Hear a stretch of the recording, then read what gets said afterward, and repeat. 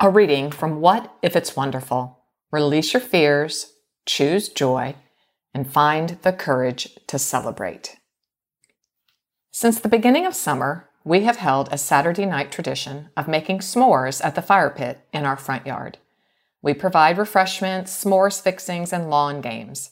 Sometimes I add large bowls of freshly picked berries that stain our fingers red and purple, sugar snap peas from our latest farmer's market haul, or buckets of fuzzy peaches. No one is invited, and everyone is invited. What I mean is, there is no specific guest list or calls made telling people to come over at a specific time. But neighbors, friends of neighbors who are visiting from out of town, or anyone who happens to be passing by on their walking route is invited to our weekly front yard party. Some quickly grab a drink before proceeding with their walk. Others find their way to one of the Adirondack chairs surrounding our fire pit, and they share their stories, chatting and laughing with us and watching the fire's embers twirl toward the stars. As we finish preparing our front yard, unsure of what this evening celebration will look like exactly, one neighbor, an elderly man, passes by with his golden retriever. The man slows his pace and says, "Hi, what are you celebrating?" We are well rehearsed with this question. Sometimes we say, "Summer," "Saturday." But today, as we answer most often, we say, "You." In the early days of this Saturday night tradition, the group that gathered was small, sometimes just Jimmy and me. It looked like we had prepared the festivities for a party that never materialized. But after several weeks, our front yard fire pit gathering turned into a celebration people have begun to anticipate. Some of our neighbors talk about the gathering and plan it throughout the week. And I've even noticed a few walkers from other parts of town intentionally shift their routes to more consistently include our house on Saturday evening. Maybe they like the free sparkling water, but I think it's the fellowship and the festivity of the ordinary that they crave and have come to count on each Saturday. I have grown dependent on this excitement too. "So why are you doing this every week?" the man asks. "Because celebration is changing everything for me," I say. These are words you would not have heard from me even a few years ago. Frankly, the idea of celebrating terrified me. Like so many others I had known, clients I had seen in my therapy practice, friends, family members who had experienced prolonged seasons of hurt and disappointment, I had become highly suspicious of joy, afraid to hold God's good gifts for fear that they would be snatched away. I was sure that celebration always comes with a catch. So I became practiced in praying for the miracle while preparing to mourn.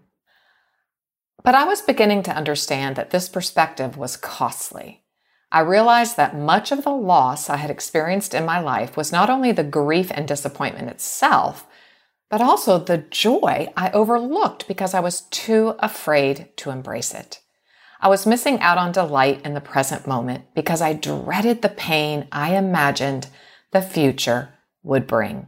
I neglected connection in relationships because too often I chose projects over people.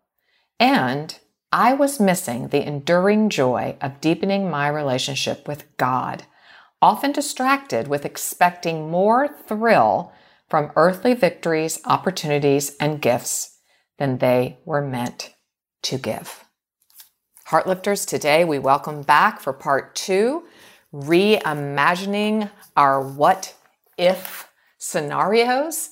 We welcome back Nicole Zasowski, the author of this amazing book, What If It Is Wonderful? Part 1 was enriching, enlivening, engaging, and I took away several things. And I began asking myself the question that she brought up in part 1. So I'm going to offer it to you today, and I want you to hold it just really close. What if I blank and I'm disappointed? Then she added, what if I blank and it is wonderful? And then along with those two questions, I have held so closely this one thing that Nicole said. She had a suspicion of joy. Because what if it's just too good to be true? What if? So then I ask myself one final question. Janelle, is there a refusal of joy in your life? So I ask you today to just hold these things as we welcome Nicole back.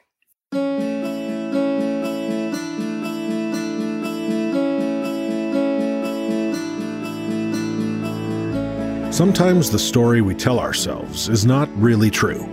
Sometimes the story others tell about us is not really true. Here on today's Heart Lift with Janelle, we are going to learn how to rewrite our story.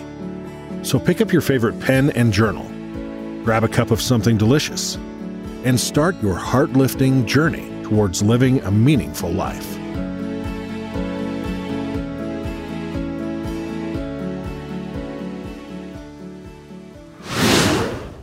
It is a defense for sure. Totally. Yeah, totally.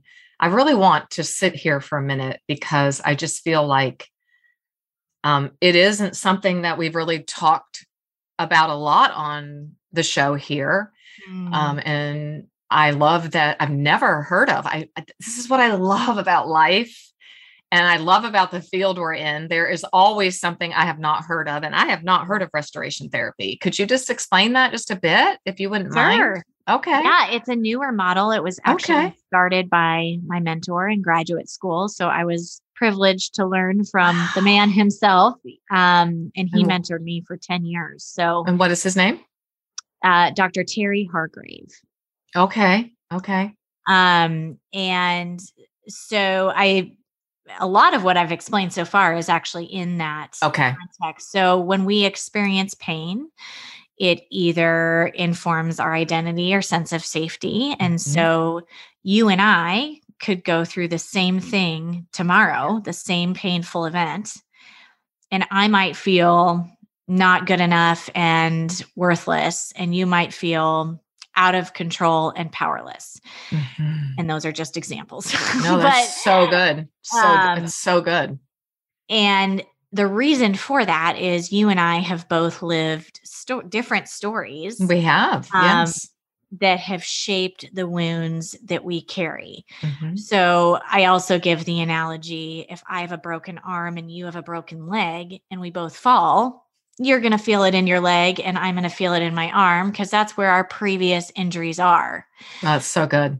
So actually a lot of the emotional pain that we feel has less to do with the current trigger and more to do with the wounds that we're carrying around. So it's very trauma informed. Yeah, Yep. It is. Yep. So you and I, or anybody, is probably feeling the same 3 or 4 painful feelings every time they go through something painful. Okay. And it may not even make logical sense to the situation. So if you and I were a part of a conversation around lunch with maybe some other women. Oh, that'd be great. That would be great. Would that not be great? Would that not be great? Can we make that happen? Oh my gosh. I would love that. And I feel a contest coming on. Yeah. There you go. Have lunch with us. Yeah, exactly.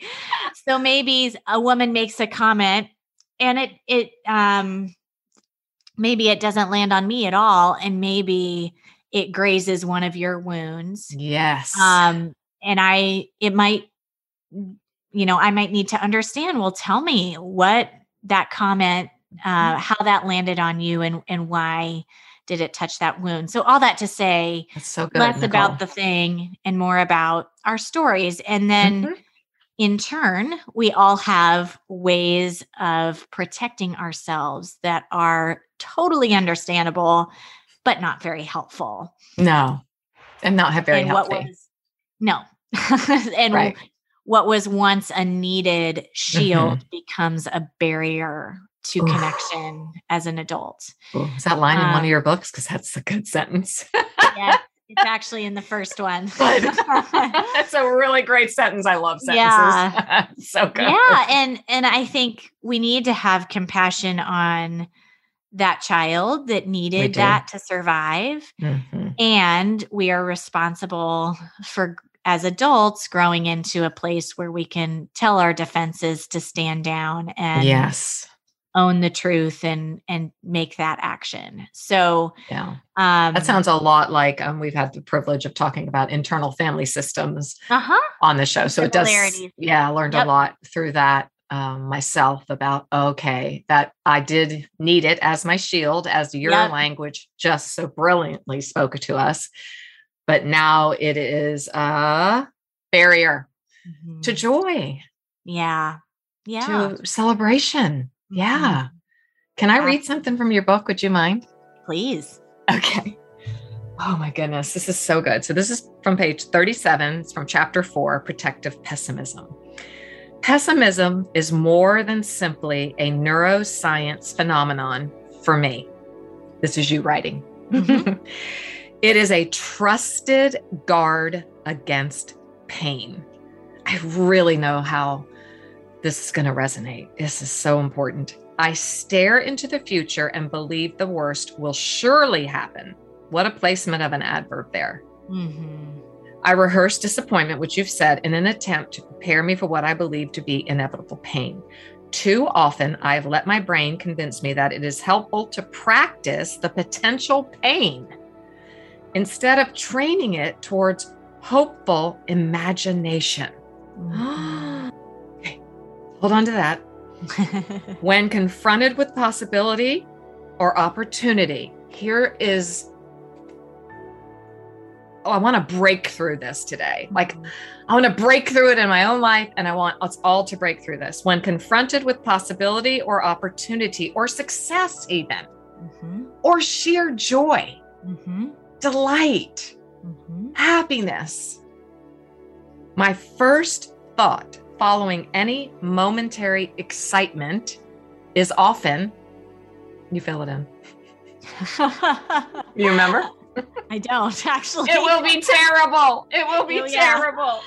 And all I see is evidence that supports my theory that what I hope for will not turn out well. What is that all about? What have you gleaned from this journey? Probably through weeping, and I call it the puddle on the floor time. You know, what are you bringing forth from that? Like, that is such a birth experience to me. And, you know, it's after the transition of such pain. Yeah. I think for a long time, it was easier not to hold joy than to try and hold something that might break in my hands. And yet, after I realized I was missing out on so much, I started exploring celebration and what scripture had to say about celebration. Beautiful. And what the neuroscience had to say about joy and celebration. And I realized that my view was so narrow.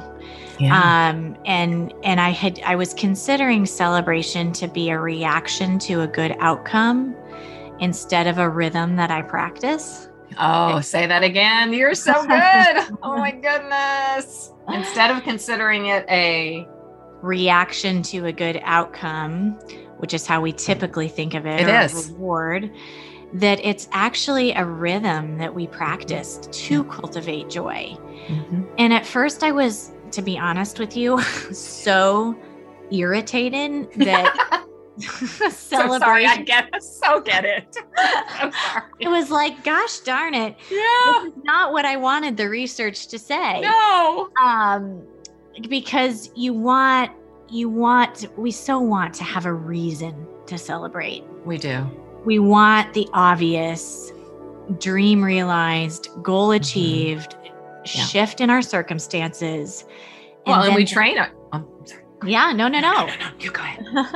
And then the natural celebration to follow that. And I was annoyed that celebration had to be a discipline too. I thought, isn't there enough things in life that require practice, that don't come naturally, that, you know, require discipline to cultivate in our lives? And then I realized how empowering that was and how disempowering it is to treat it like a reward. I used to get super anxious around New Year's. Like it would make me want to hide under the covers and ignore the whole month of January with all this talk about goal setting and dreaming and vision casting. It just gave me hives. And I realized it was because my celebration was so contingent on my circumstances. On outcome. Mm-hmm. Yeah. That I would walk into a new year or some sort of transition or new season and think, well, I hope I have a reason to celebrate this year or this season and it was incredibly empowering to say, no, this is something I can practice today.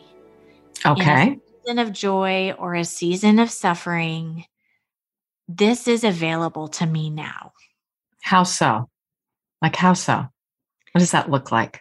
Yes. So this was super important to me in writing What If It's Wonderful. The last third is mostly around practices. I wanted it is. I'm so happy.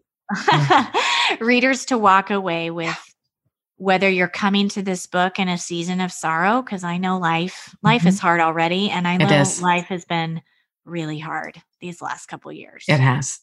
It's not lifting either. Which is what we, I think we're all of our expectations now. We're disappointed because it isn't lifting. Exactly. And now we have affects of it. Yep.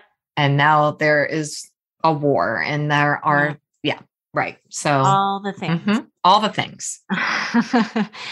And I really wanted, no matter what kind of season you're walking, I wanted those practices to be available. I didn't want anybody to be disqualified from them. I love that. So I can name a few of them. I have them right here, but you please read part 3, Find the Courage to Celebrate. It is so rich and practical. Yes. And takeaway. Thank you, licensed marriage and family therapist. You're for so giving welcome. us nuts and bolts, and giving us meat on the bones that we can walk away and actually know I've got to find. It's like a treasure hunt. Somewhere in this suffering. We talk so much here about holding joy and holding sorrow at the same time. Yeah. If my journey with my daughter-in-law, my son has taught me so much of that, just holding joy and sorrow at the same time, what a hard journey that is. Okay. So tell us what these rhythms and these practices are. Yes. We're ready. So my favorite one, or if it's kind of like picking your favorite child, I love them all, but my favorite place to start is a practice called savoring. Yes, I have it right here. Let's talk about practice savory. I love it. Good. So savoring, what this does is it celebrates the ordinary. And to appreciate the necessity of this, we have to understand a few things about the brain. Okay. Because left on neutral, the brain sadly leans negative. It does. So there's this thing called the hedonic treadmill going on in our brain, which means it rapidly adapts to joy. So what's new and exciting and maybe the gift that you thought would make you want for nothing else in the world quickly fades into the background and becomes somewhat normal. And then, as we've probably discussed before on here, the brain is stickier with negative and full input. So sticky. Yep. All those pleasant, joyful, everyday moments of delight. Your brain is largely going to scan past and not see as something that it needs to hang on to. Yeah. And then finally, we have this habit of telling our joy how it can be improved upon. Oh, so say you finished a presentation at work, or you shared a talk at your church, and you sit down and you feel really good about what you shared. Some people said some nice things on your way to your seat. And then you start thinking, ooh, it would have been better if I said this. Without a doubt. Or they said I was a good speaker, but they didn't say I was a great speaker. That's ouch, so, ouch, ouch, ouch, ouch. Yes. So this is our starting place when it comes to joy and celebration. And I say that when I talk about savoring, because savoring is our way of counteracting that and retraining our brain, building those new neural pathways. That's it. And the way that we do this is we ask our 5 traditional senses what they're going to remember about a moment.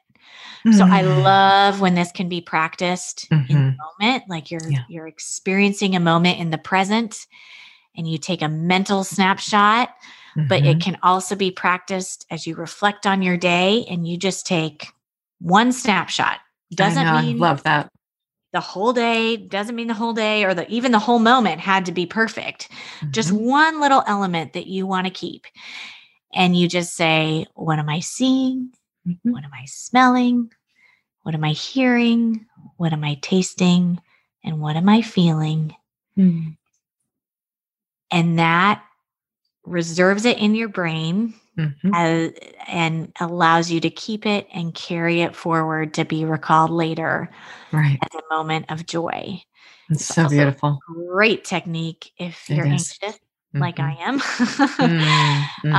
because your brain loves to pull you into the future and give you a tour of all the things that could go wrong when you're anxious, or pull you into the past and tell you what you shoulda, coulda, woulda done differently. Exactly.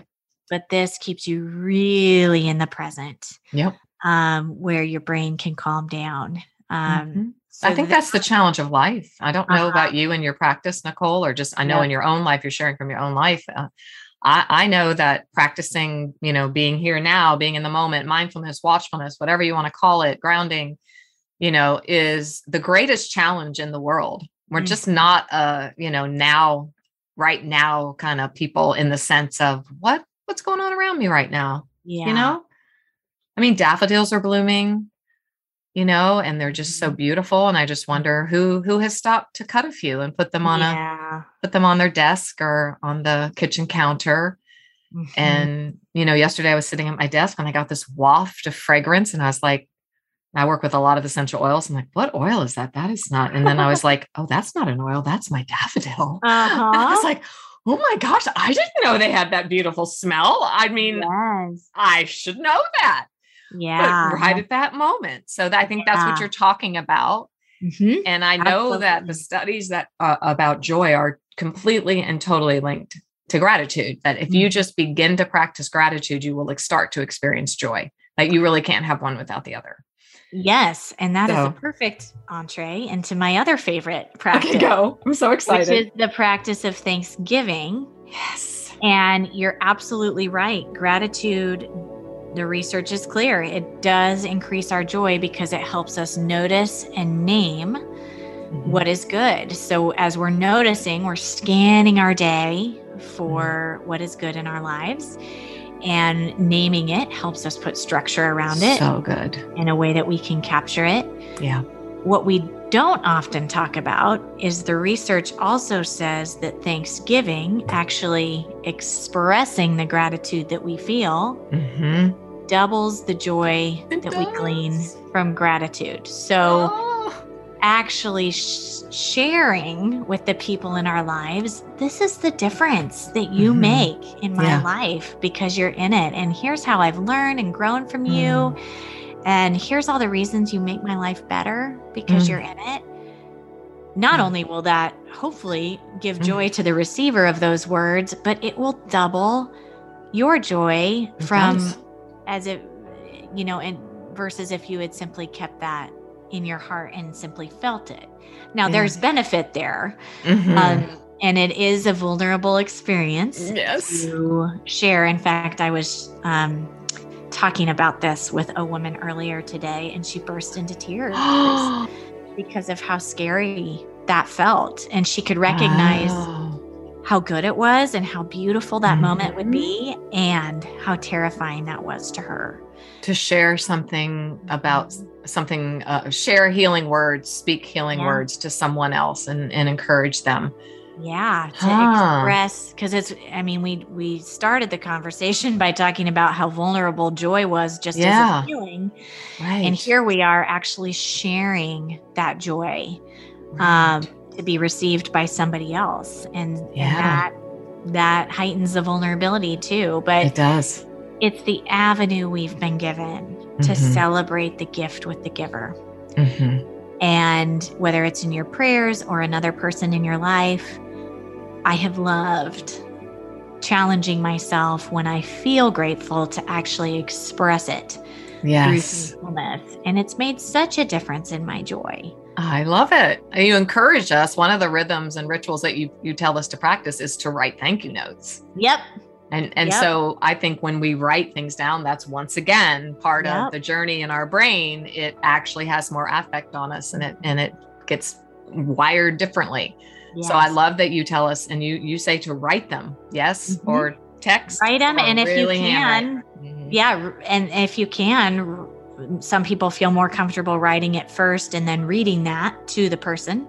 Yes. Or, share the essence of what's in the note.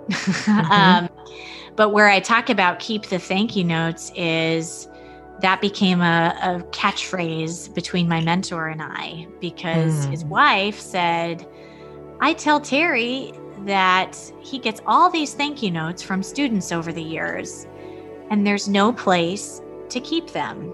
Oh. So years later, he got one of the biggest awards you can get in our field. It was a major, major award in marriage and family therapy. And so there was this huge ceremony and a reception afterward. Oh, how beautiful. Wow. And I gave him a wooden box, and on the top was engraved, keep the thank you note. Oh my gosh. I want that. I want one. I know. I think we all need one. We all need. I think so. To collect that affirmation. For the rainy days, man. For the storms.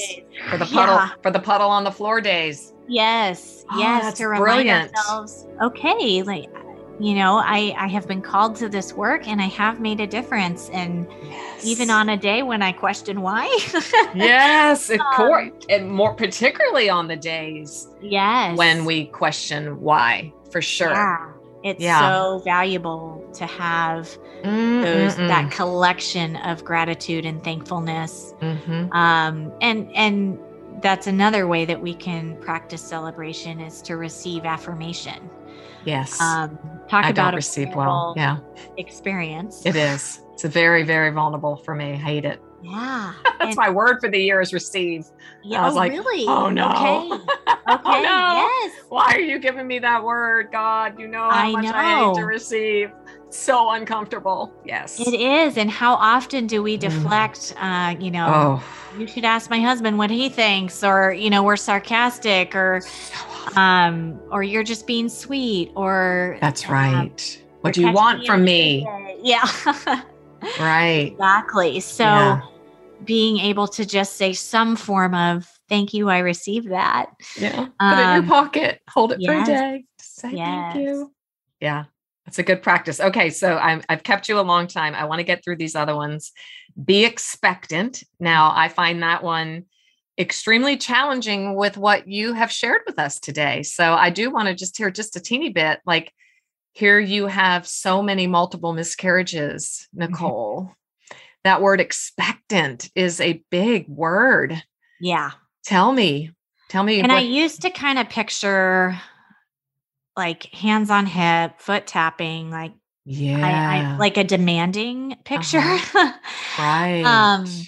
But I learned more and realized it's more about holding hope and letting your imagination wander to what is possible.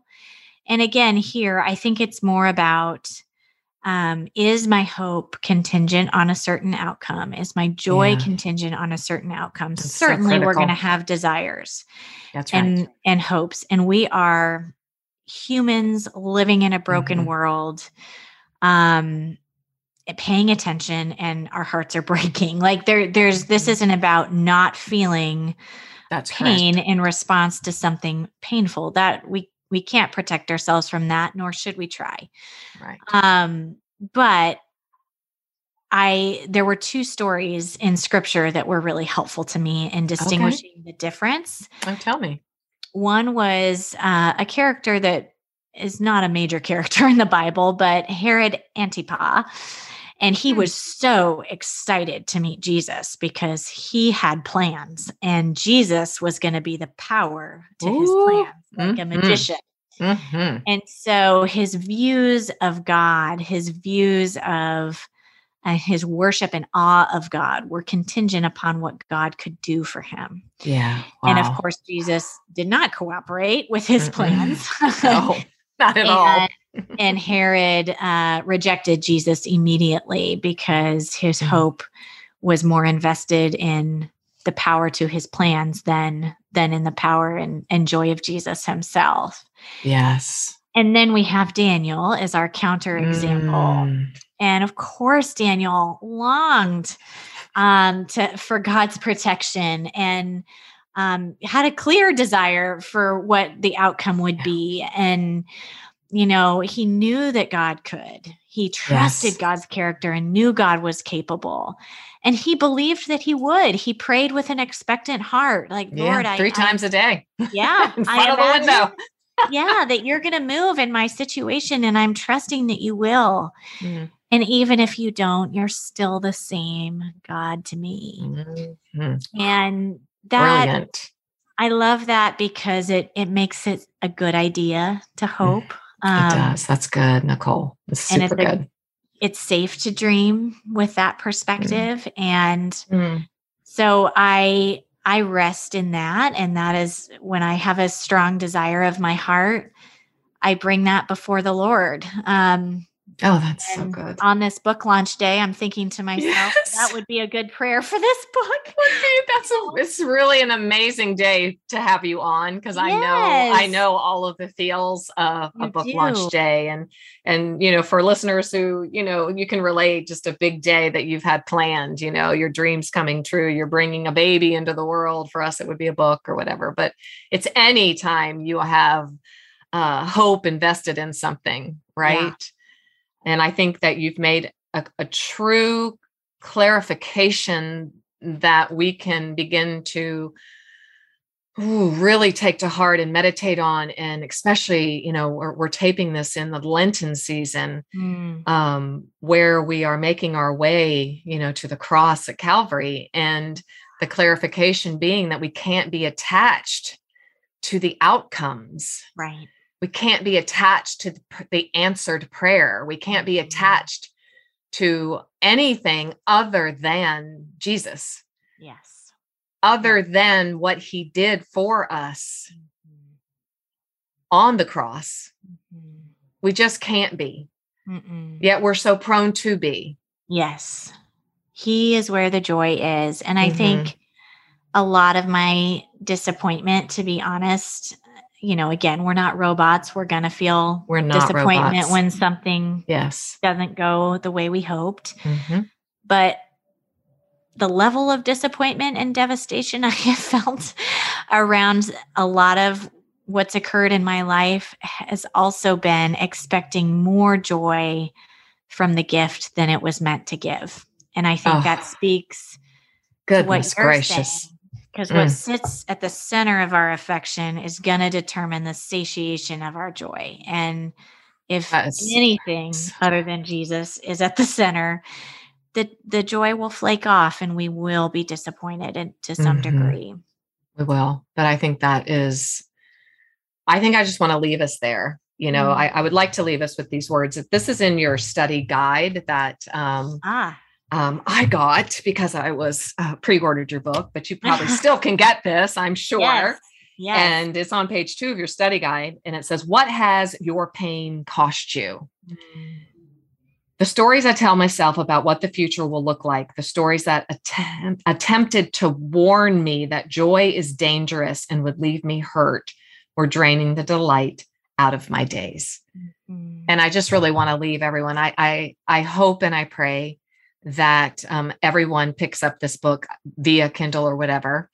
And Nicole, that you have left us today with much food for thought. This is a podcast episode or 2 maybe broken into two, because there are some really deep truths that if I have your permission, I would love to maybe mine them and have some teaching moments built into our podcast episodes, because I think that we have so many, if not all of us, attach to outcome, and we attach to the gift bringing us more joy than it really merits.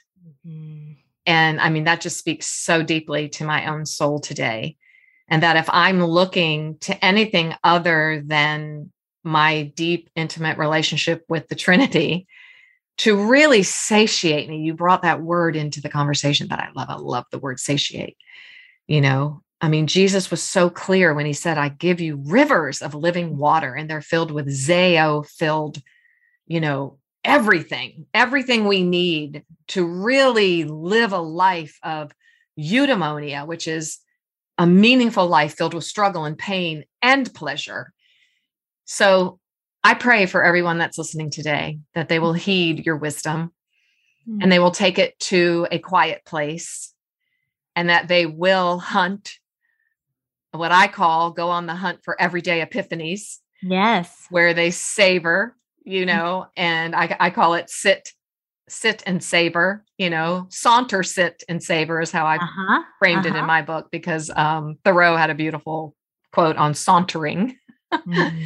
And so any closing thoughts from you that you would like to leave us with? You have left us with so many. Oh, well, when I talk about this, occasionally I'll have a reader or a listener reach out to me and say, do you think I need to demonstrate a certain level of hope or an expectant heart before Jesus is willing to intervene? Ooh.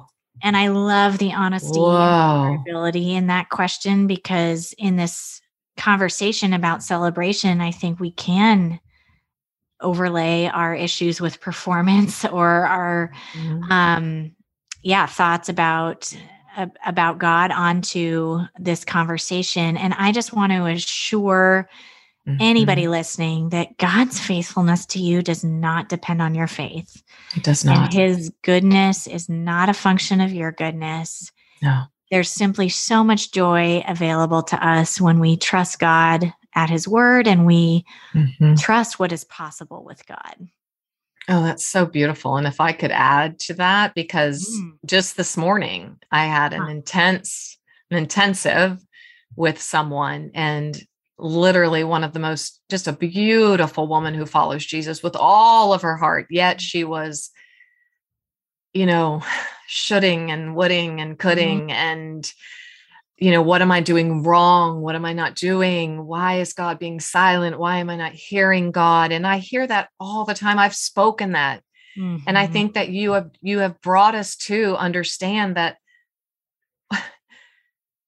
what I concluded in my own recent journey is that I still don't know and believe the depths of love that God has for me. 1 John 4, 7 through 21, verse 16 says, I know and believe the love that God has for me. And when I read that in a puddle on the floor a few weeks ago, I went, oh no, oh dear, I don't know that. Because if I really knew that, because you can go a couple verses later and it says perfect love casts out all fear.